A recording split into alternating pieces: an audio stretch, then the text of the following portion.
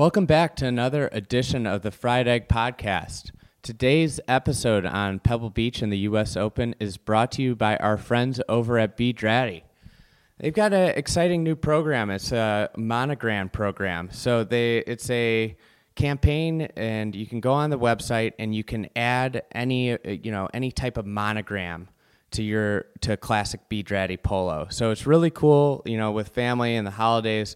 Father's Day coming up. You might not be able to get it for Father's Day, but birthdays, at this point, you're able to add this embroidery to the shirt. So say you have you want to add your dad's initials or your friend's initials, or your friend's getting married and they're adding their initials. You can go on and add that to a shirt and make, the standard stock Be Dratty shirt a custom shirt. So all you have to do is go to bedratty.com and use the promo code Fried Egg, and you'll get 20% off your order. So I would definitely check that out at bedratty.com. And exciting week. They are in the merchandise tent, so if you're coming on the grounds, go say hi to the Be Dratty boys in the merchandise tent. So today's episode, we sit down with Garrett Morrison, who is the newest hire of the Fried Egg. So Garrett is now our managing editor, and will be starting, he just started in June. So expect to see a lot more content from Garrett. He will be writing, he will be editing my hack words, and he will be kind of building out more editorial for the Fried Egg. So should have a lot more new stuff coming on thefriedegg.com, and enhance a lot of the stuff that we're already doing with the newsletter and podcast and content in general. So very excited to have Garrett on, and excited for you guys to hear his thoughts on Pebble. He's lived out here for the last couple years teaching at the Stevenson School, which is actually inside the gates of Pebble Beach. So without further ado, here is Garrett Morrison and our first of our pods from Pebble Beach. I miss a green, for example, I'm already upset. When I find my ball in the bunker, I'm really upset. And when I find my ball in a fried egg. Fried egg. The dreaded fried egg. Fried egg. Fried egg. Fried egg. Fried egg. Fried egg lie, I'm about ready to run off the golf course.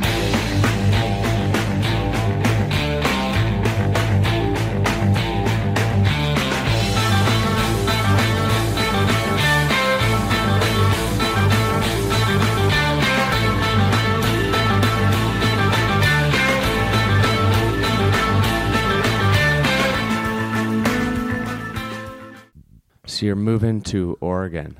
Yeah. It's exciting. Portland area, just outside of Portland, in a town called Happy Valley. And we could afford to buy a house there, which was the main motive to move away from Pebble Beach, which is not a place where we can buy a house. And so we are packing up all our stuff and going north. That's exciting. What have you ever heard of that McMenamin's pub course, Edgefield? Yeah, I have. I went on a bachelor party there. Like my best friend was bachelor party, group of college buddies that aren't real golfers, and we had the best time. We had guys that never played golf that were having a great time, and it was so neat. It was one of the coolest places I've ever been. What's the course like? I mean, it's not anything great, but it's just so approachable. You walk in, and the bar is the clubhouse. Yeah. Right. And I think it costs $1 to rent a golf ball, but then they give you just a putter and a wedge, and the longest hole is 70 yards, and it plays straight up hills and straight down hills. There's some blind shots, and it's a little par 3, nice. And you hit off mats, but it was so easy to play, and so fun, because I think we spent 3 hours there, and you get any non-golfer out somewhere for 3 hours on a golf course, it's kind of a big success. Right. I like incidental golf. That's sort of incidental golf. You go to a place to drink some beer, and oh hey, there's a golf course there. Maybe we should play, and people are into it, right? Who wouldn't normally be into playing golf. Yeah. They have an 11-hole course and a 22-hole course. Really? Yeah, and then it's like they do like McMenamins. I think is like a distillery brewery type place. Yes, it is. Yeah, there are other locations in Portland. There Yeah. are like city locations of McMenamins. It's a whole thing. I think this one's Edgefield. So Okay. you got to check that out. Yeah, definitely, for sure. Yeah. There are some good places in Portland. It's an interesting golf town because there's like a variety of courses. There are the kind of serious 18-hole courses that you would expect to be there. But then there are a few places here and there that are just kind of funky. In Oregon in general, there's a lot of pasture golf. There's a lot of backyard golf, just families, random people who have built golf courses on their land. And there's the Portland Children's Course that Seamus is working on right now that might be pretty cool eventually. And so it is a really interesting like golf area because of the different options available. And it's a little bit undiscovered up there, even though Bandon is in the same state. You know? I feel like the whole Pacific Northwest is undiscovered. Yeah. Outside of like the places that have had a budget to pay for marketing and PR. Yeah. Like, everybody knows about Sylvie's because they did a massive PR thing when they opened. Exactly. Gamble Sands, they push hard, but then there's all kinds of places like that, Wine Valley, all the Dan Hickson stuff, and then you have all that Chandler Egan. You're gonna be deep in Chandler Egan. The obsession McCann. is gonna grow. Yeah. Because Chandler Egan did the first 9 at Pacific Grove, and so I've always sort of been interested in him. Obviously, he did the work at Pebble Beach that everybody's obsessed with, but yeah, he was located in Oregon for a lot of his kind of golf architecture career. And there's just a ton of Chandler Egan courses around, and he did some interesting work for sure. He's from Chicago, Chicago guy. Well, Exmoor. It always goes back to Chicago. Yeah. So, everybody tries to move into these gates here at 17 Mile Drive. You're moving out. I know. Yeah. Well, the reason I'm here is complicated. I'm a teacher at a boarding school, or I was a teacher at a boarding school, I suppose I should say. And so we moved here because I got this job and because we decided to live on campus, and I was a member of the residential faculty. And so we live here for free, essentially, which sounds like a really good deal. And it definitely is a really good deal, but it's the only reason that we're able to live here. And so, yeah, it's been a lot of fun, but I'm also excited about the new adventure. Yeah, so a lot of listeners probably don't know, that if they're not on Twitter, if they aren't, reading the website all the time, Garrett is our new managing editor of the Fried Egg. We're growing. It's growing from 1 to 2. Yeah. Got a tall task of we're doubling, cleaning up my garbage writing. It's not garbage, Andy. So Garrett, I'm excited to have him come on here, and so that's why he's moving from Pebble Beach, which is I almost feel for you. Yeah, it is kind of a golf mecca. Obviously, and people have pointed out that irony. You're going off to be a golf writer, or golf journalist, or whatever, and you're moving away from Pebble Beach. That doesn't seem quite right. But it's obviously a great place to go on a vacation and to have like a once in a lifetime experience. There are a few better places for that, but to be a local golfer in this area is a little bit weird because there are basically 2 golf courses that you can play on a regular basis affordably. They don't have a good local rate at Pebble Beach? No, the local rate sucks. It's like $600. Oh yeah, it's not a local rate. Yeah, so I've played a lot of Pacific Grove, Muni, which obviously is one of my favorite places in the world, and that's great. I play at Monterey Pines a good bit, and those are essentially the 2 courses that you can play on a regular basis. The local rate at Poppy Hills, the NCGA rate, is pretty good, but it's not like I'm going out to Spyglass every Thursday and playing a round of golf. This is a spot for vacationers. It's not really a golf spot for locals. Yeah, it's ironic how if you're not a resort guest, and just the whole area, because then once you get out, there isn't there's a lot of golf, but there's not a lot of golf that's built for everyday play. No. And, like if you're not a member at MPCC, which is one of the most expensive places in the world to be a member, right? Then, there's not much, or Cypress Point, there's not much for the, everyday golf option. I totally agree with that. Yeah, the places here are built to be destinations, which is really cool, but it makes the dynamic of being here and being an obsessive golfer as I am a little bit odd. So I'm actually looking forward to the options in Oregon and being able to go a number of different places, have places to go with my kids. That'll be fun. What got you back? I know you kind of stopped playing golf when you were in grad school, and you fell kind of away from golf. What got you back into golf? I got back into golf after moving here and just sort of taking walks around the area with my son, who was a baby at the time. So I'd have him in the stroller, and I'd be taking these walks around the Pebble Beach area, which is where the school I work at is located. Basically, this school is between Spyglass Hill and Poppy Hills, and Pebble Beach is just down the road. So when I'd go out in the stroller and take these walks, I'd see these awesome golf courses. And they seemed a little bit unattainable, but I of course knew about them because I had been into golf when I was younger. And I had specifically been into golf course architecture. And so I had studied these courses in a way and kind of knew them. And it was cool to see them in person, just walking around the neighborhood. Then one day I was down in Pacific Grove, again, taking a walk with my son in the stroller. And I was at Asilmar State Beach, which has a great stretch of paths along the ocean. And I was pushing him along one of these paths, and Pacific Grove Golf Links came into view. The back nine at Pacific Grove Golf Links, which is routed through these natural dunes. And I just thought that it looked amazing. It looked accessible. It looked like a place that I'd feel comfortable walking up to and playing, even though I hadn't been out on a golf course for a while. And so I got interested in playing again. I played a little bit at Pacific Grove. There are members of the faculty here at this school who are really into golf, and they started inviting me out for rounds.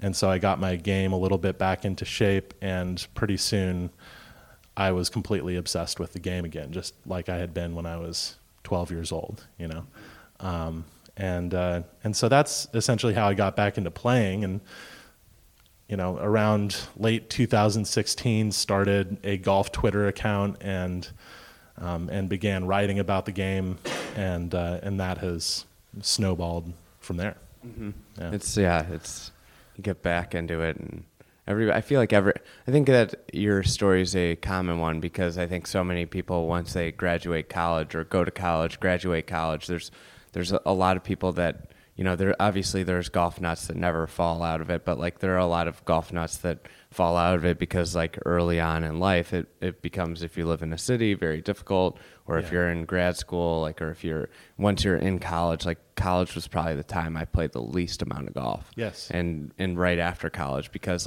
it's just, it's expensive, mm-hmm. and it's hard to find the time at that time in your life. Yeah. I basically didn't play at all between ages 20 and 32. And I never even had the impulse to go play. And I think part of it was the cost, and also part of it was just none of my friends played golf, right? Nobody I knew who was my age, who was in their 20s, played golf. And that definitely changed once I started working here, and a lot of my friends were in their 30s and 40s.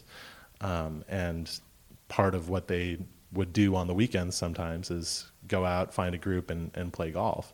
And so that gets you back into it. But when I was in graduate school, I was in graduate school at Northwestern, so in Evanston, which is just north of Chicago.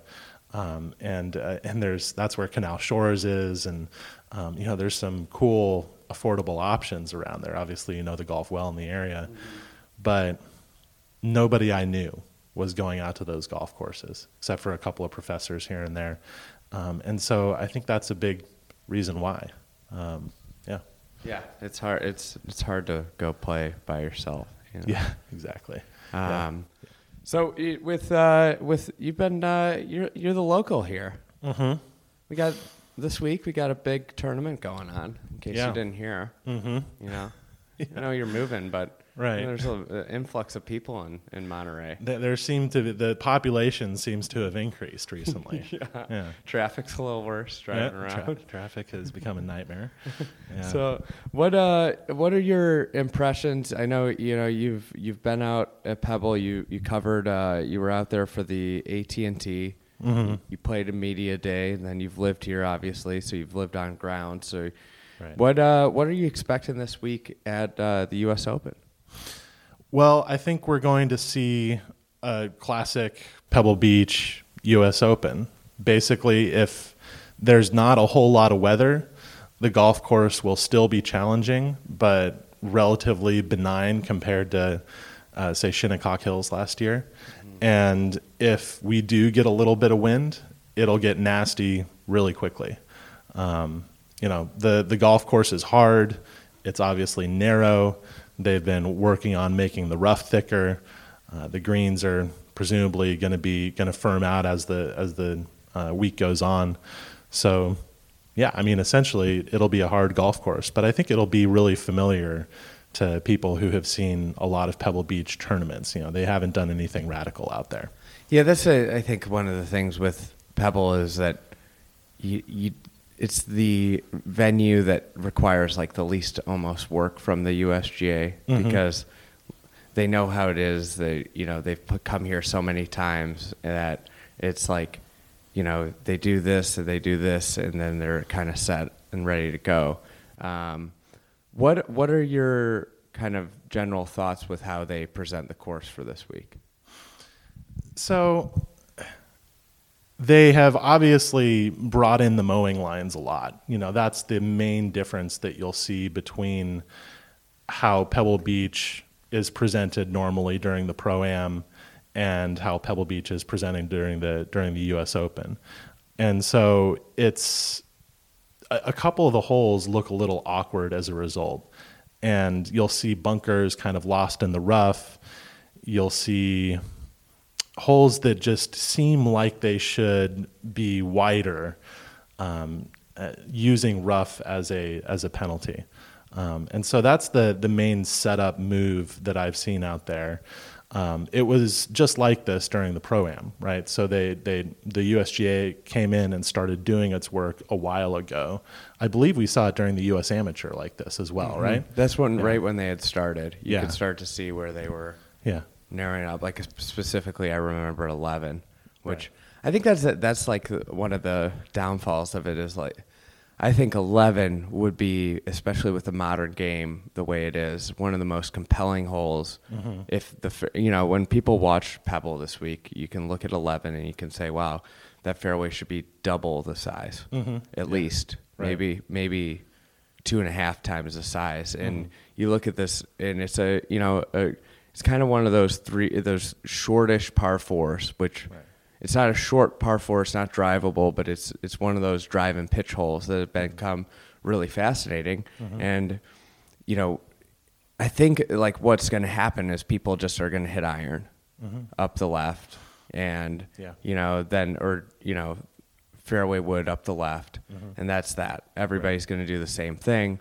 Whereas that green, the way it sits, the angle of it, and the slopes of it.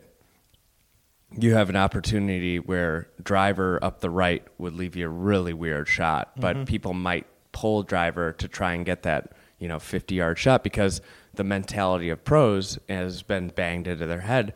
Get closer whenever you can, mm-hmm. and that would be that's like one of those holes where it has the counterintuitive ability to challenge somebody that does the status quo. Right. Yeah, so 11, just to describe it, obviously it's a hole that plays uphill. It's about 390 yards. The green receives shots best from the left. The green is angled that way, it runs uphill that way, and there's a bunker. Uphill. Very much so, yeah. So it's a very small green, I believe the smallest green on the course. Right to left, over that that's right. bunker. So if you're over on the right, which is now like from where the right edge of the fairway is, there should be 40 more yards of fairway. Exactly. But like nobody's going to be over there, and that's where you have this really weird shot with the green running away. Right. Well, so the interesting thing that has happened in the setup is that they've moved the fairway over to the left, as you've suggested, right? So they've moved it to the good angle into the green. Right now, you don't really have a choice. You have to play the hole. Basically told everybody where to hit the correct spot. Bright lights, here you go. Yeah. For the 2010 U.S. Open, I believe that they did the opposite. They moved it over to the right, which is just sort of even sadistic. Worse. Yeah, exactly. I would you could argue that that's worse. And so maybe it's a good move that if they were going to narrow that fairway by half, that they move it over the other direction. But it's a good example of how the course becomes slightly less interesting. The 11th hole is not necessarily the most brilliant hole in the world, even as it is, but the width of that fairway and the way that the green receives from a particular angle does introduce at least some sense of lateral strategy. See, that's the thing, though, I think about it is like that hole, and this is something about golf courses, like, you just get done with a 6-hole stretch, or 8-hole stretch on the ocean. Yeah. Really 9 if you count 3. Mm-hmm. So you just go through like probably the most brilliant stretch in golf, and everybody will bag on that hole. But I think it's a brilliant hole. It plays uphill. It's a connector hole. Mm-hmm. But it's got like, you just played like, you just had, if you wanted to compare it to a song, you just had Jimi Hendrix wailing away on the guitar for like 3 minutes, and it's time to just bridge something to our next interval, and it provides like a really different hole than what you've seen the last 6, where you're playing up a hill, and you feel like you can get one after 8, 9, 10, which is among the hardest 3-hole stretches in golf. Right. Yeah, and so it's gettable, but you can also have a hard time on that hole. Don't you think would it be more interesting, or would it be just cliched if there were something actually guarding the left side of that hole so as to make the play over to the left less attractive? Because there's currently no reason not to go there, right? To me, it seems like there's like 70 yards about of width that you could have, right? Yes. Yeah, it's huge.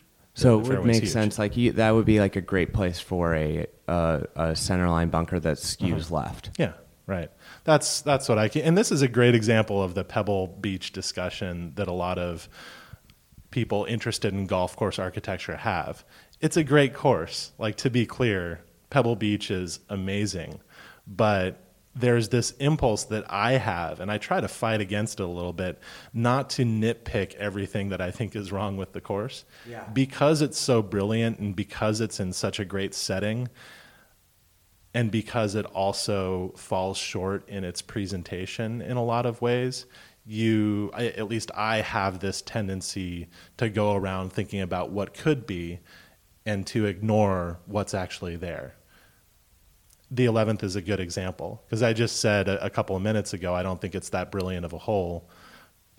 And maybe it's not fully what it could be, but it's a good hole. Yeah, it's a really good hole. It's well placed in the round. Yeah, like, and for the land that it goes, it's, probably it jaunts across some of the least interesting land on the golf course. Right. And it's very, simple. It's like, 2 would be an example of some of the least interesting land on the golf course, and they have one of the boldest, they have some of the boldest stuff there with that Sahara bunker, and what do you think about in general? So like, a lot of people will be like, oh, the inland holes aren't that great. Mm-hmm.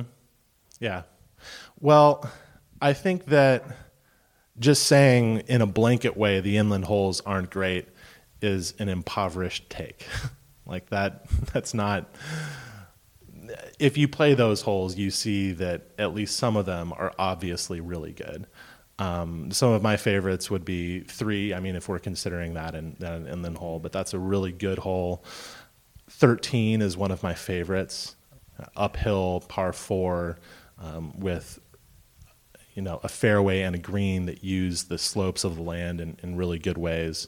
16 is a fun hole to play. There are a lot of interesting inland holes that if you just take them for what they are and don't try to compare them to what's on the cliffs are great holes. At the same time, I do think that there are some weak inland holes right now and some just okay ones. And maybe that's a little bit disappointing, but it also serves as a contrast for what's out on the cliffs. So I don't think 12 is a great hole. I don't think 15 is a great hole. In fact, 15 really could use some work right now. But they've got a couple pop bunkers out there that just like, it's like, where did this come from? Arnold Palmer, I believe. I think the answer to that was more of a rhetorical question, but I'm glad that you gave me the exact answer. That, but they just pop up, and you're like, wait, this doesn't really fit here.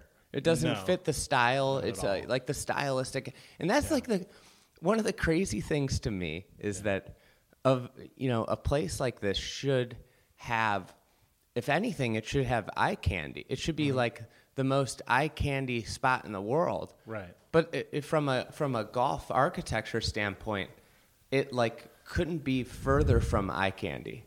It's like eyesores all the way around with like there's mismatched bunkers. There's it's just a field of bunkers out there, and those all appeared in the first decade of the 2000s, in the first decade of the 21st century.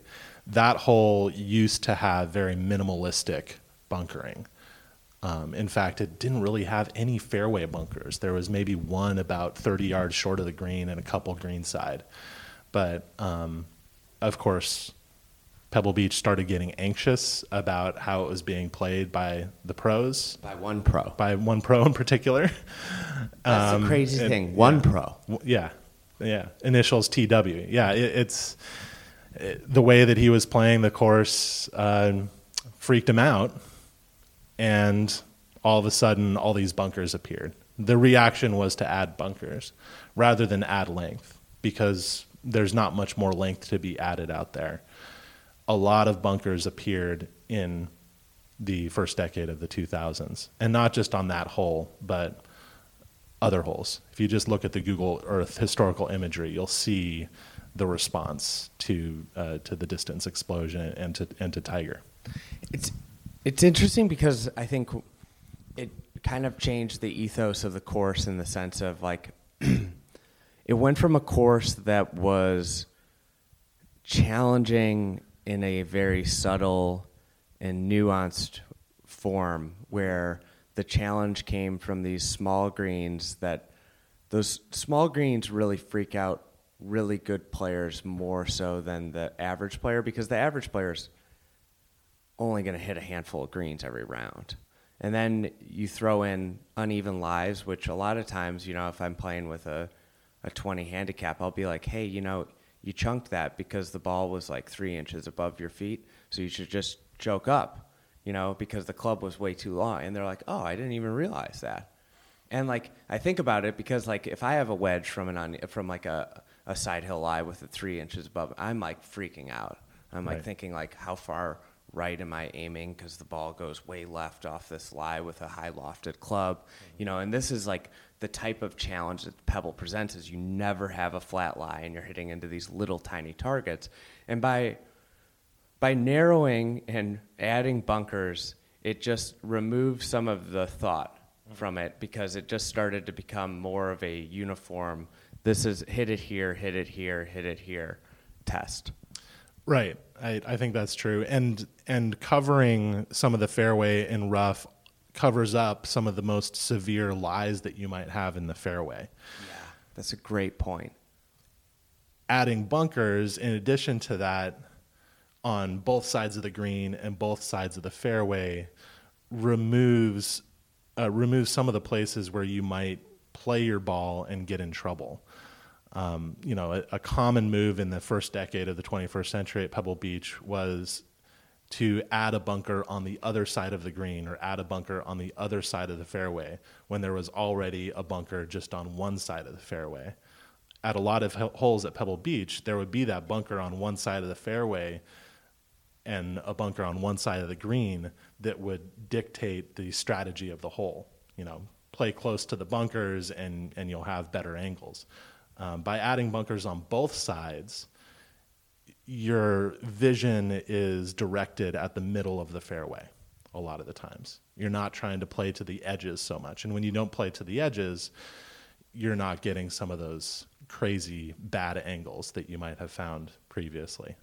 It's something that it like narrows your focus. Right. Like it's like I think one of the things that, and you see it when you play, say, a Tom Doak or like a Bill Coore course, and I remember, it's like when they leave a side of the green open, your eye gets drawn there, because really good golfers think about where they can miss. And if you have less places you can miss, it narrows your focus in a way, if that makes sense. Totally. And a good example is the fourth hole. Yeah. Kevin Morris talked about this on Twitter, where that fairway is normally very wide. It extends out to the left away from the cliffs. And when the fairway is that wide, you're thinking, maybe I should go left here. Yes. Maybe I should play an iron toward that bunker out to the left instead of risking the cliffs. And on that hole, I don't think that's that good of a play. I think you should probably just hit it up the gut and let the slope of the fairway take your ball a little bit to the right. And it's really not that risky of a shot. You'd have to hit a really bad shot to end up on the beach. So when they take that left portion of the fairway away, you're just thinking, that's my option. I better just put it up that part of the fairway. I don't have the option to play left. And so now everybody's going to be approaching the hole in what's probably the strategically or the tactically correct way. And it makes it a little less interesting. It homogenizes the product of the golf. I agree with that. At the same time, so we're saying all these things that could be better. So we've fallen into the trap. Exactly. Again. I know. So I know that. So I want to ask you. I know that the take that Pebble Beach is overrated annoys you a little bit, right? Yeah, it does. So expand on that a little bit. Well, I think it's in terms of when I think about overrated golf, like, I don't think Pebble Beach falls into the category of necessarily overrated. Maybe it's a little high for where it should be in the rankings, right? I guess that's in term overrated. But that's we're talking about rankings, and that's talking about rankings, which is like, the worst thing to be talking about, because like I think it's just completely trivial to rank a course. It's like, my ranking's going to change every day of the week. Like if you ask me tomorrow, like I'll have a different favorite course in Chicago, and then you ask me the next day, I might go with somebody else. It just depends on what mood I'm. But anyways, like with Pebble, like, I mean, it's unbelievable. It's an unbelievable golf course with an unbelievable, like the assets the golf course has, which we've already touched on, like the incredible land movement and the routing, the way it uses it, and the greens, are diabolical. Like the golf course at its core, and this is maybe part of why I think this way, is that I'm always a dreamer. I dream and I think past. Like I'm able to be like, well, they can just spruce that up. They'll fix that, and I think about what a golf course could be a lot of times rather than what it is in its current state. But Pebble Beach is I think like a master class in like the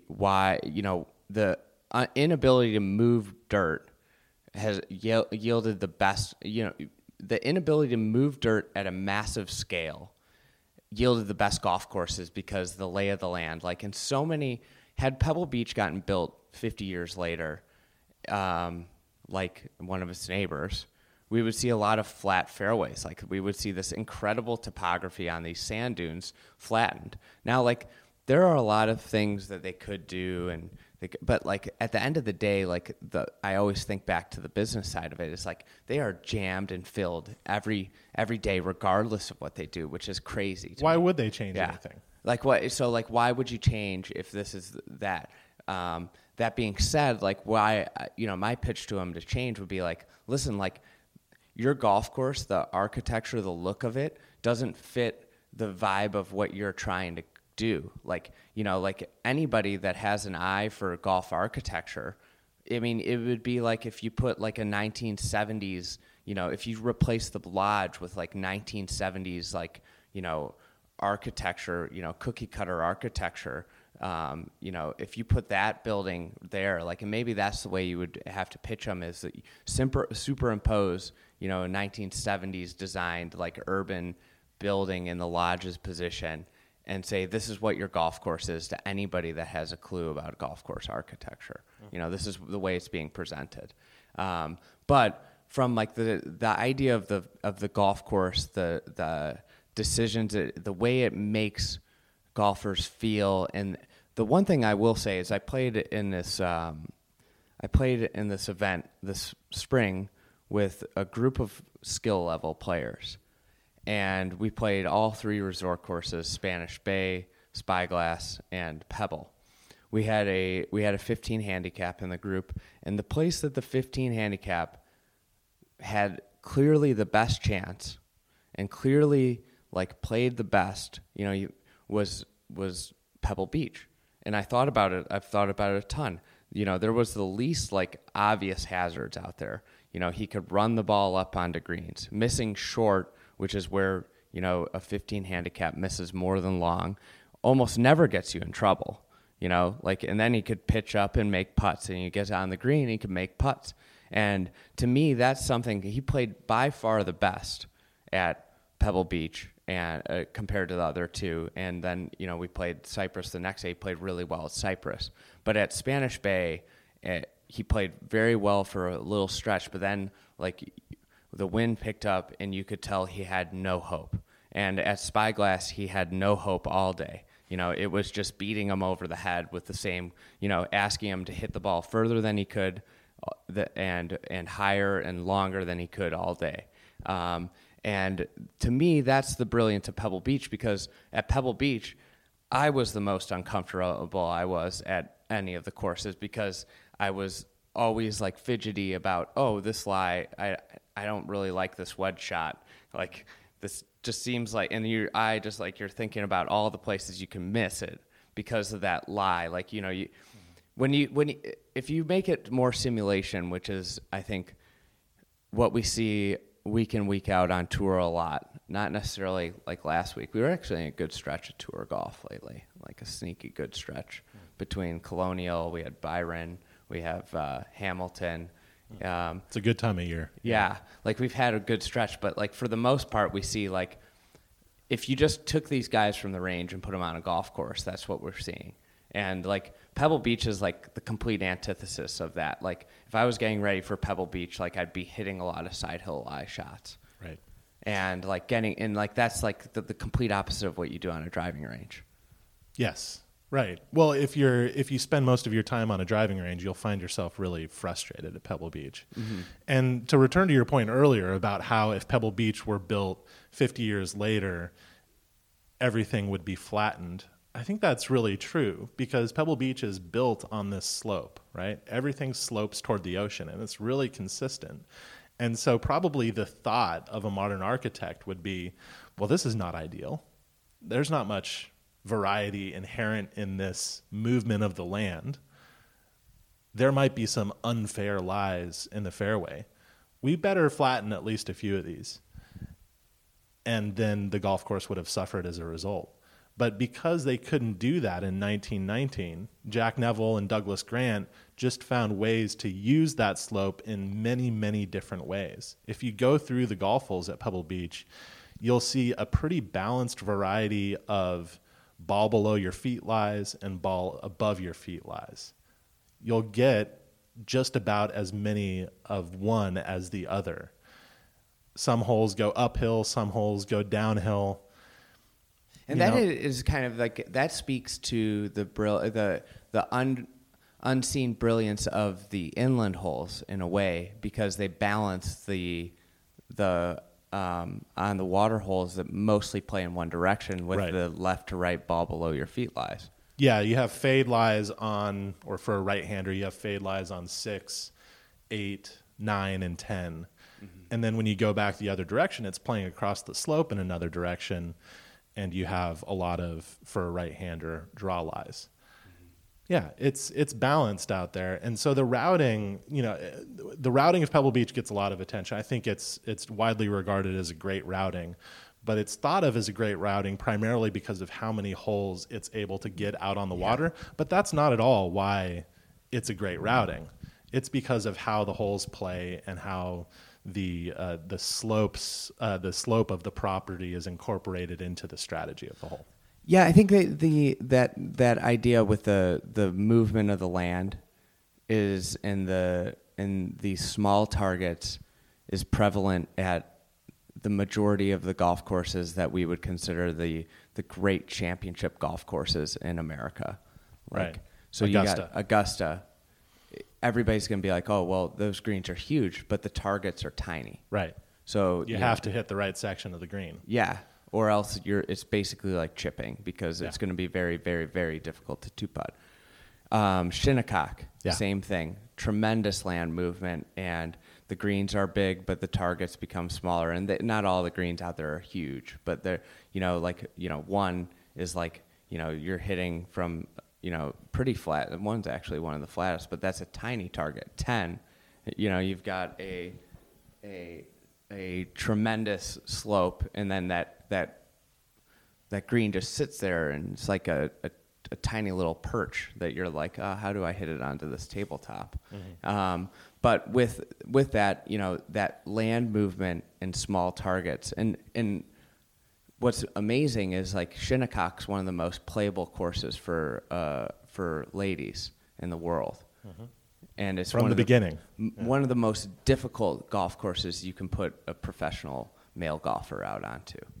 Right. These courses have stood the test of time, and there's a reason why. And so there are a lot of lessons that we can learn from Pebble Beach. And I think that when you're watching the telecast this weekend, one thing to look at would be how the players are addressing the ball. Because it doesn't always register immediately. You don't always notice that the ball is way below the feet of a player when you're just watching a telecast. But I think you'll be able to tell. I was just thinking about Pinehurst number 2 too. It does the same thing where you have those tiny little targets, and the Sandhills of Carolina has a really nice movement to it. So you're rarely hitting from that flat lie, and you're hitting these small tiny targets, and that's another course where people are like, why can't we have more championship courses like Pinehurst number 2? And it's like, well, you have to have a combination of really great land that people don't, try and fiddle with and make fair, and then have greens that. Now for a quick word from our sponsors. Today's episode is powered by TD Ameritrade. Whether on the course or in the market, it helps to have a second set of eyes to keep you on your game. That's why TD Ameritrade's trade desk is here to help you gut check your strategies so you always feel confident teeing up a trade. Visit tdameritrade.com/friedegg to learn more about what their trade desk can do for you. Member SIPC. Now back to Garrett Morrison. So why this is a bigger question, is like, why don't we have more golf courses built like that? I don't know. Well, the concern with fairness came in a big way at the same time that the ability to move a lot of land came in, right? I guess that's it. Because when you see these fairways that are tilted extremely one direction or the other, a lot of people will think, well, I hit it in the middle of the fairway, and it's not fair that I've got the ball way above my feet. And so maybe that's one reason. I don't know. Do you have any theories? Because there are only a few of them, right? These big, brawny championship golf courses that have existed for 100 years and somehow are just as challenging for the best players as they were years ago. I think maybe it also not only just fair, and I bang on fair a lot, but also I think maybe less time and thought went into routing when you could move dirt, because you weren't thinking about like, okay, this is a really, tough portion to navigate. We could just dynamite and blow this up and reshape it, is what people thought then. It's like, we can change the land. So like, we can route this however we want because we can change the land. versus like, the ability not to change the land forces you to, route in a certain way. It forces you to use some ingenuity. It's the old maxim that restrictions enhance creativity, not the other way around. And there are some restrictions at Pebble Beach, right? It might seem like there aren't because the course has such a huge scale, but the course doesn't just wander wherever it wants. It basically stays in this footprint. And if it were built in the modern era, one, maybe land would have been moved, but also maybe the golf course would have gone just wherever it wanted to.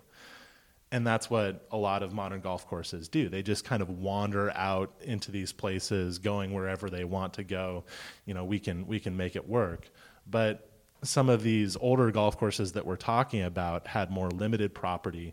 You had to work with the same set of topographical features and use them in a bunch of different ways. And that's where their beauty and challenge comes from. We've talked before about focal points on golf courses, places where holes return to the same portion of the property over and over again.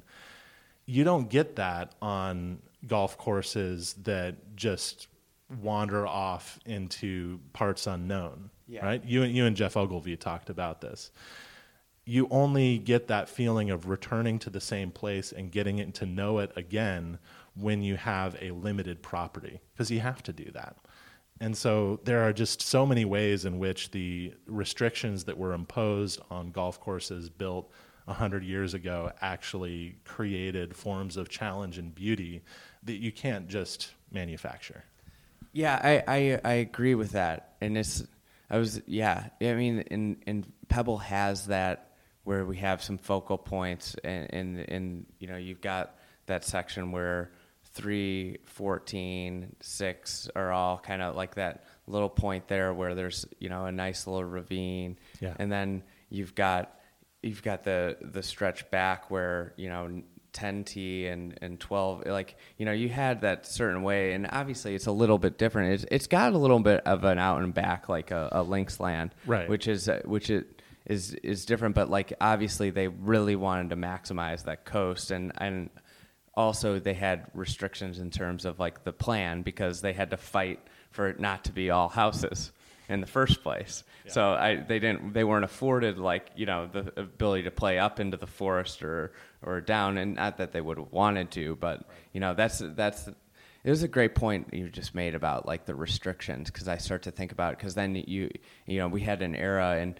Jay Blasey told me once, and it was a really good comparison, is that in a way it almost like followed like how interior design, where like in the 50s, 60s, 70s, like what was in vogue is like houses with very like defined room spaces, and very closed off, like treed, like corridored holes would be like defined room spaces. Like this is the kitchen, this is the living room, this is the family room. But like today, we've gone back to this, like the most comfortable houses are the kitchen that flows into the great room and living room, and that I think is a really good. But Pebble's always been that, because like you get out, once you play 1 and 2, you hit 3, you make the turn to 4, and then 4, you're like all of a sudden everything opens up, and you're like, whoa, here it is. Yeah, it opens up, and you see it for the first time when you play those holes along the cliffs, and then you see it again when you come back. Right. Come back on top. You get to review what you have experienced in holes 12, 13, 14. That view from the 14th green is just a great way to close out that portion of the golf course, and then you're taken over to another part of the property to finish up, right? Yeah, and I can't even, now that I think about it, like that's another aspect of it being such a great championship course, is that the intimacy of it. Whereas I can't think of somewhere I love watching championship golf that is like a corridored off, like very siloed, where somebody's over here, and like there's something about where when somebody's making a surge and they're 5 holes ahead of the leader who's playing 9 and they're on 14, like them being like in the same vicinity. There's something about that. Right. It's like the energy within the tournament. If you just stand near the 6th fairway, 8th fairway, 9th tee, that area, and 14 is kind of running by those holes a little bit up the slope, you'll see a ton of stuff. It's a hub of activity, right? And that's, of course, where they put the Patron tent and all that stuff. But aside from that, you'll just see a lot of golf, right? One thing that drove me nuts was the 12th hole.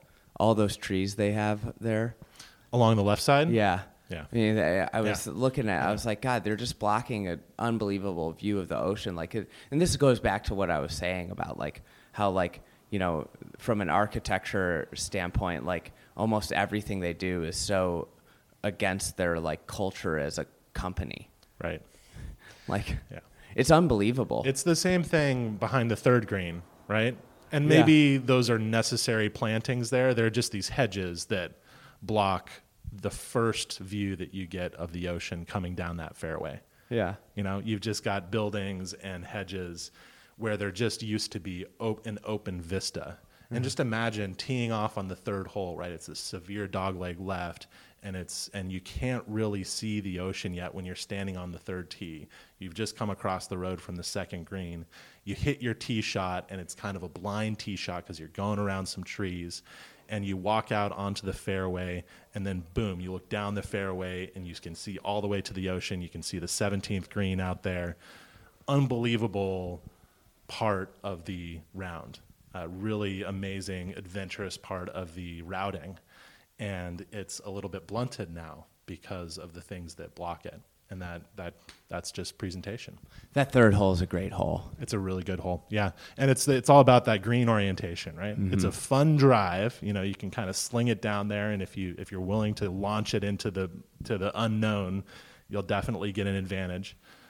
And then you've got the ball above your feet, and you've got a green that receives shots best from a fade, shape for a right-hander. So you've got this draw lie and a green that seems to beg for a fade. Yeah. What are some other holes other than 3 that you're keen to watch? And we've already talked about 4. It's one of my favorite holes on the golf course, and players can approach that hole in a number of different ways. During the Pro-Am earlier this year, in the final round, Paul Casey and Phil Mickelson showed up on that tee.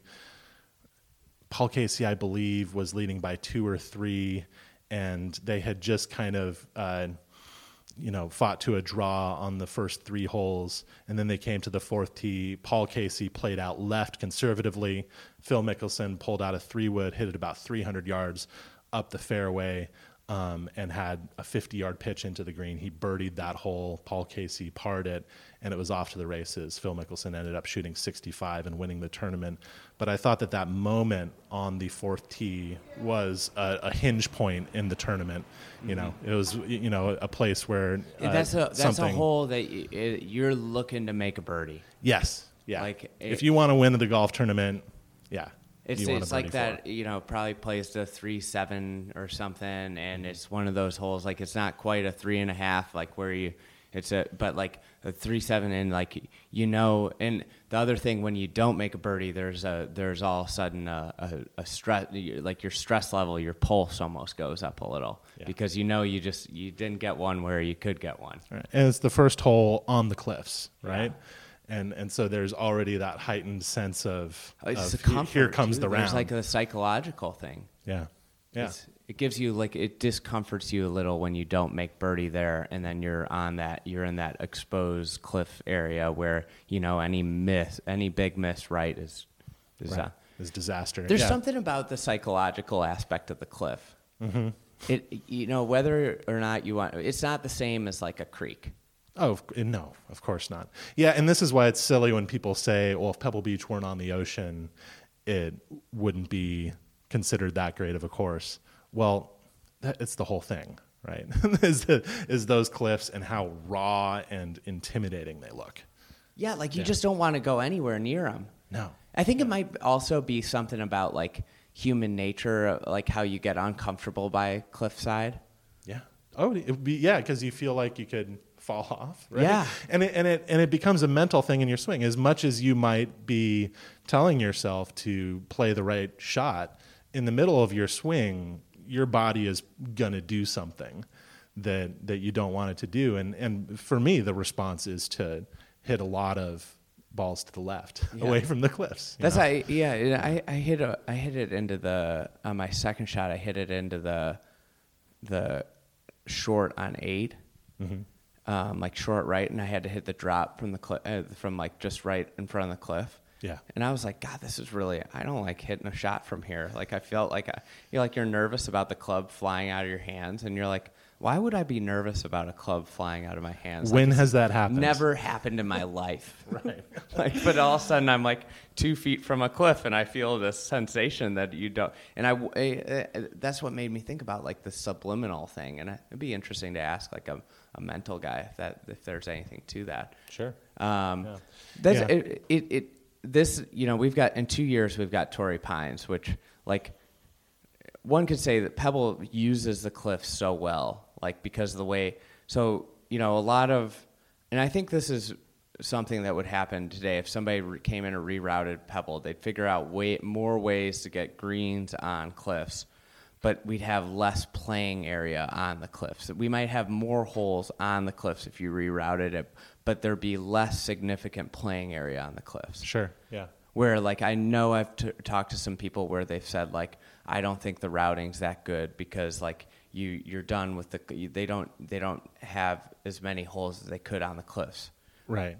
Yeah, because 9 and 10 are long holes that just stretch out and use that whole stretch of coastline. But the way they use it is so brilliant. Yeah. Right. The priority, another architect's priority might be, I want to maximize the views, the and number pictures of pictures that people could take. Yeah. And Pebble does maximize the cliffside playing area for sure, and that's part of it is the vistas and the impact of being up there, which can't be discounted. That's part of what makes it a great golf course. But the way it uses the cliffs, it'd is be awesome. interesting to look at, like, say, Bandon Dunes, Yeah. amount of cliff space and like amount of legitimate playing area on the cliffs. Pebble Beach uses way more. And the coastline is different in its nature. Yeah. You get such variety of coastline at Pebble Beach. At Bandon, you're up in the stratosphere, Okay. right? Those cliffs are huge, and there are holes that play along the edges of them and use them brilliantly and everything. But at Pebble Beach, what you have is 4 or 5 different phases of cliffside playing area. 4 and 5 are along Stillwater Cove, which is just so beautiful and peaceful. It's like this marine sanctuary. There would never be a golf course built there now. And the cliffs are kind of medium-sized. And then on 6, you climb up to this, the famous peninsula out there, where you're just way up in the air, and you're on this spectacular bluff. And then, from the 6th green, you play down to the ocean on the 7th. Then you go across a huge chasm on the 8th. So 6, 7, and 8 have this natural feature of enormous size. Then you get to 9 and 10, and it goes back to kind of medium-sized cliffs where you're playing along Carmel Beach, and you see people walking their dogs, and you kind of get a view of what that town is like out there. Okay, then you go back, and then 18 is right on the seawall, right on the ocean. Yeah, There's variety of cliffside locations. Yeah. It's not just all one thing. And that's, I think, what makes Pebble Beach so beautiful and interesting is it's not just that it's on the ocean. It's that the particular oceanside property that it has is more varied, I think, than any golf landscape on the ocean that I've ever seen. Yeah, that's in Torrey Pines is pretty uniform. How high? It's way up high. Yeah, you can't really get to the edges in a lot of places at Torrey Pines. Yeah. That's a great point. I never had thought about how and that plays into the unbelief. And this is what that take of like Pebble's overrated is like that plays into like that. Well, that's a kind of a lazy take because there's so much. like once you get out there, like that's Pebble is overrated as almost a take of somebody who hasn't really been to Pebble and like and seen what and have a full grasp of like what is out there, because like you've got up and down, you've got side hills, and then you have the varied settings of the cliffs. And with that, like Stillwater Cove, it's called Stillwater Cove for a reason. Right. Like within just 600 yards, the weather conditions can be like significantly different, like the type of wind you're facing, like because like that is what's really cool is like you get out to that point on 6 and it's just it can be so raw out there, very exposed. Yeah. And versus 4 and 3 where it's much more docile and then you hit that scape. That's also like an interesting aspect of Pebble, which is like how it paces itself in the round with the component of weather, like where off the bat you're kind of protected, and then in the middle of the round it's going to throw everything it's got at you, but then it allows the close to be less about the weather and more about the guy that can survive that really that when they throw everything in the kitchen sink at you, and then it gives you some opportunities coming down the stretch to score and finish with some great shots that separate you. Yeah, that's a really good point. When the wind kicks up, 6, 7, 8, 9, 10, it doesn't get much harder than that. When the wind is blowing in the prevailing direction, those holes become really, really hard and really intimidating. And I like how it's right in the middle. Yeah, you go through this trial and you come out the other side and you have an opportunity for some heroism. Yeah. Exactly. I mean, it's got that feel. Like I think that like Yale has this feel, and it's like it's an adventure in a way. And I think the setting of it and the way the scale of the land, and this is scale I think gets thrown around way too much, but like when I say scale, like I'm saying the enormity of it is that it makes you feel like, and there's no better depiction of the enormity of it than like the picture that you see of a guy walking up that 6, walking up 6 up the big hill to the green, where like it's an adventure to hit a long iron from an uneven lie up over that. Right. Like, you're not thinking the 6th hole is not necessarily about lateral strategy. It's not about the analysis of how the architecture is promoting certain angles. It's just about get your ball on the short grass and then have the guts to get up that natural landform. Yes. And that's like that hole is a microcosm of the course where it's an adventure, like, and you have this start where it's it's easing you into this, and then all of a sudden it just like goes full octane, and then 18's almost like a perfect way to close, because then it becomes like, do you have the guts? Mm-hmm.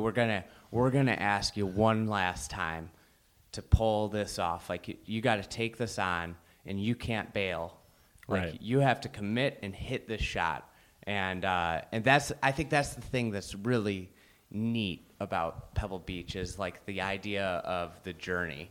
And that's what golf courses that go out and in, I think, have that ability to be a little bit more like that than a golf course that has returning 9s. There's something about like when you go out, like it's not like 9, it's not time for a break. Like you're out there, like, and you're continuing to go on, Yeah, absolutely. I don't know. That's Pebble. So what are you watching for from a player perspective? Well, at Pebble Beach, I think a lot of different players have a chance. At the PGA Championship, we talked about how only a few guys could win that tournament or really had any chance. I think what we'll see here is a setup that will look to people in a lot of ways superficially as similar, but it's a completely different kind of golf course. And so I think that honestly, so many different players could do well at Pebble Beach. It just depends on who's striking the ball well. The reason it's so different from Bethpage is, I think, pretty simple. It's just a shorter golf course, right? And the greens are more severe and smaller. Yeah. So where, like, you could be less precise at Bethpage and get away with it on your approaches. That's true. Yeah. No, you can't get away with any kind of leaking shot at Pebble, right? If you're hitting off one of those hanging lies and you let the ball move too much, or you don't account for the wind enough, then yeah, you're dead. So you have to be super precise. But Pebble is just going to be a touch over 7,000 yards. So this is an incredibly small ballpark for these guys. I think where the action might be is not just the usual suspects. Brooks Koepka is probably going to do well, I mean, like, we're probably going to keep picking him until he stops winning every other major. It's important to note that the guys that hit it really far and really straight are also the best players in the world. They still have the advantage. Dustin Johnson plays well at Pebble Beach, everybody. Did you know that? So I think we need to reclassify DJ, Rory, JT, Brooks. They shouldn't be termed bombers. They should be just termed they need a different term. They're the best players in the world. Yeah. So when you think bomber, think guy who hits it really far, who's ranked 40th in the world. Yeah. Yeah. So these and all of those guys that you named, it's been said over and over, but it bears repeating that they're incredibly accurate relative to their length. And incredibly skilled in other facets of the game. They have complete games. Yeah. Brooks is one of the best players around the greens and one of the best players on the greens to go along with his immense power. And he's a top 10 strokes gained approach guy. So, yeah. And I think there's a tendency when you come to a course like Pebble that's a little bit shorter and where precision players have a real chance, I think there's a tendency to forget about the fact that those 4 or 5 players that we just mentioned are still the best players in the world. Like DJ. And are still favored. I hear so little about DJ, and he was a final round collapse away from running away from with 2010. 2010. Yeah, yeah, and the weather turned that day on Sunday in 2010, and DJ was 3 up going into the final round. This is a different Dustin Johnson coming into this tournament, and he has a really, really good chance. So, before getting into some of the sexy picks, obviously I'm thinking that one of those guys is probably going to win the golf tournament. But some interesting players to look at, players who might do well at this course would be Webb Simpson, Matt Kuchar. Is Ches Reavie in the field? Yeah. Shea Reve. Yeah. Oh, of course he is. But he could do well, right? He's played well in the last 2 Opens. I was talking with Paulie on the Shotgun Start last night, and I kept bringing up Ches Reavie, and he wasn't buying it. But I buy Paulie. Ches Reavie. He plays well at the AT&T, but he said one thing is overrating AT&T performance because there's only half the rounds are at Pebble. Yeah. But at the same time, Ches Reavie, to me, fits this golf course. But he's not really good around the greens, but he's so good T2 green. Yes. Yeah, and he seems to do well in majors, right? He always seems to pop up on the leaderboard and everybody acts surprised, but he's been there a few times. But yeah, I mean the 2019 Pro-Am, so the Pro-Am earlier this year, as you mentioned, there are just 2 rounds at Pebble Beach. But the golf course was set up as narrow at the Pro-Am as it will be in the Open. And so looking at the players who did well isn't necessarily going to determine who you think is going to win, but it's still kind of interesting. So the players who played best at the 2019 Pro-Am were at Pebble Beach were Siwoo Kim, who shot 10 under over his 2 rounds at Pebble Beach. Phil Mickelson, obviously, who won the golf, the big woo-woo, could do well. Ball striker. Phil Mickelson at -9, he obviously won the tournament, shot 65 on Sunday. And then some interesting names come up. Kevin Streelman, your favorite. Kevin Streelman has, too bad he's not in the field this week, but he has an unbelievable record at AT&T. He does well, yeah. And so it's just players of this type keep popping up, doing well at Pebble Beach. Scott Stallings did well, Lucas Glover, Michael Thompson, Jim Furyk, and then Cameron Champ. And so it's a mixture of That's players. unbelievable. Cameron Champ in there and that's I think that's one of the cool things is like Pebble Beach doesn't discriminate against a type of player. That's exactly the point. Yeah, for sure. And so somebody like Cameron Champ, although he hasn't played well recently, someone like that. I don't think he's in the an field. Alternate. Is he an alternate? Yeah. Yeah. In any case, players like that could do well, but also Jim Furyk could do well. So, the door is open for a number of different players to win this Open. And I think that it will be a really interesting tournament as a result. Yeah, I agree. I think there's a wide range of players. I am really compelled to pick Webb Simpson, but I wimped out last minute and picked DJ. Well, that's not a bad choice, though. Yeah, Paulie said something. He's like, keep in mind, U.S. Opens, usually don't yield fluke winners. Like, usually the winner of a U.S. Open is a very high-profile player, and that's what made me flip it at the last minute, even though Webb Simpson's won a U.S. Open. Webb Simpson won a U.S. Open. He might be the least fluky player of all fluky players. He won at Olympic Club, yeah, which has some of the features that we've been talking about. It's built on the side of a hill. It's got fairly small targets. I'm not saying Webb Simpson's going to win. It's just that this is a really good chance for him. It's also a really good chance for Matt Kuchar. And that would be fascinating to see him win and people's reactions to that at this point in Matt Kuchar's career. Especially like the juxtaposition of people's reactions when he came so close at Birkdale, right? Where everybody's like, "Oh man, look at that! Look at the family man." We feel bad for him. Yeah, right. Things have changed for Matt Kuchar's public image since Birkdale, but if he's not thinking right now, this is probably my best chance to win a major, maybe for the rest of my career, I don't know what he's thinking, because it's just, it would be perfect. A good juxtaposition of Northern California golf courses is going to be this Open at Pebble and Harding Park. Right. Yeah. Do you think Harding Park is going to be a little Bethpagey? I don't think even Bethpagey, because Bethpage had like the tremendous topography. Yeah, that's true. Yeah. I think it's going to be like TPC. Mm-hmm.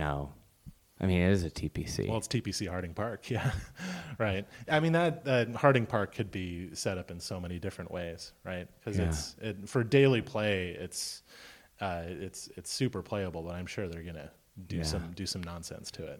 Yeah, and it just doesn't have like the challenges presented are the complete opposite ones, where they're actually very simple challenges versus the Pebble challenges, which we've talked for 40 minutes about. Right. So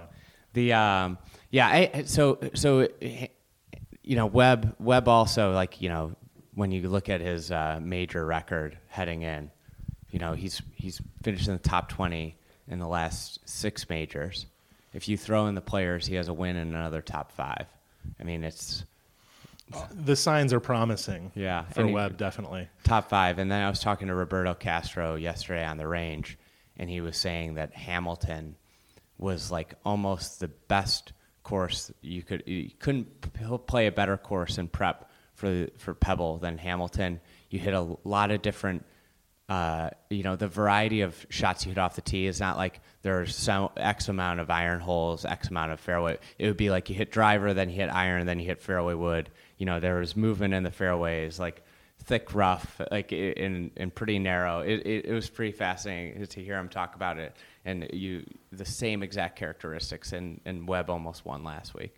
Right. So yeah, he would be a really smart pick. It's almost starting to seem too smart. Yeah, I know. That's the problem.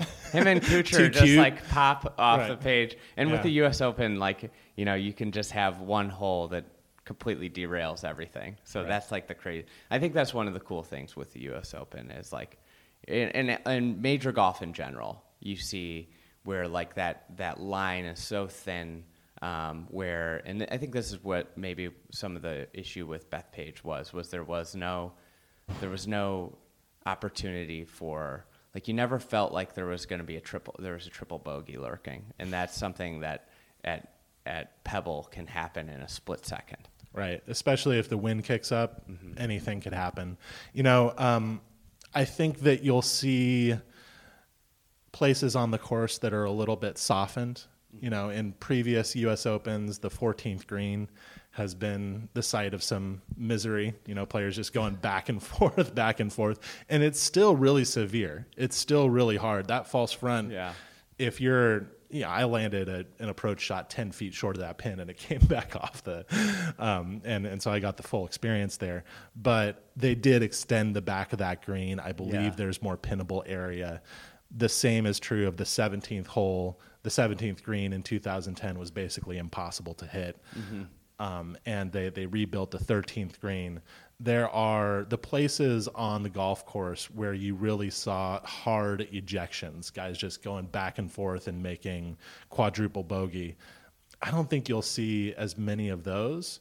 But at the same time, if the wind picks up at all, and the forecast does not seem to suggest that it really will, but if there's any weather whatsoever, things can turn in an instant and it will get really interesting. And I hope it does, because it will highlight some of the precision play. The golfer who has the best control over his golf ball, if the wind picks up, will immediately become apparent. Yeah, one of the things that's tough is that we're seeing the same wind almost every day. Like it looks like it's just going to be a west or west-southwest. 10 to 15 miles per hour.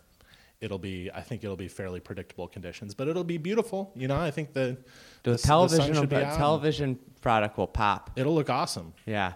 So, all right, this will be the first of many pods. So I hope so. Yeah. Well, we'll chop it up some more, but it was good talking. Everybody follow Garrett. It's still G Ford, right? G Ford Golf. G Ford Golf at G Ford Golf on Twitter, and on Instagram, same thing. Yep. And excited to have him on. He'll have a lot of written content on the website. Go up there, thefriedegg.com, and sign up if you haven't. But we'll have a good championship. We'll have a few more pods this week, and look forward to Pebble Beach. Hope this adds some color to people that haven't been out here. Absolutely. Thanks, Andy.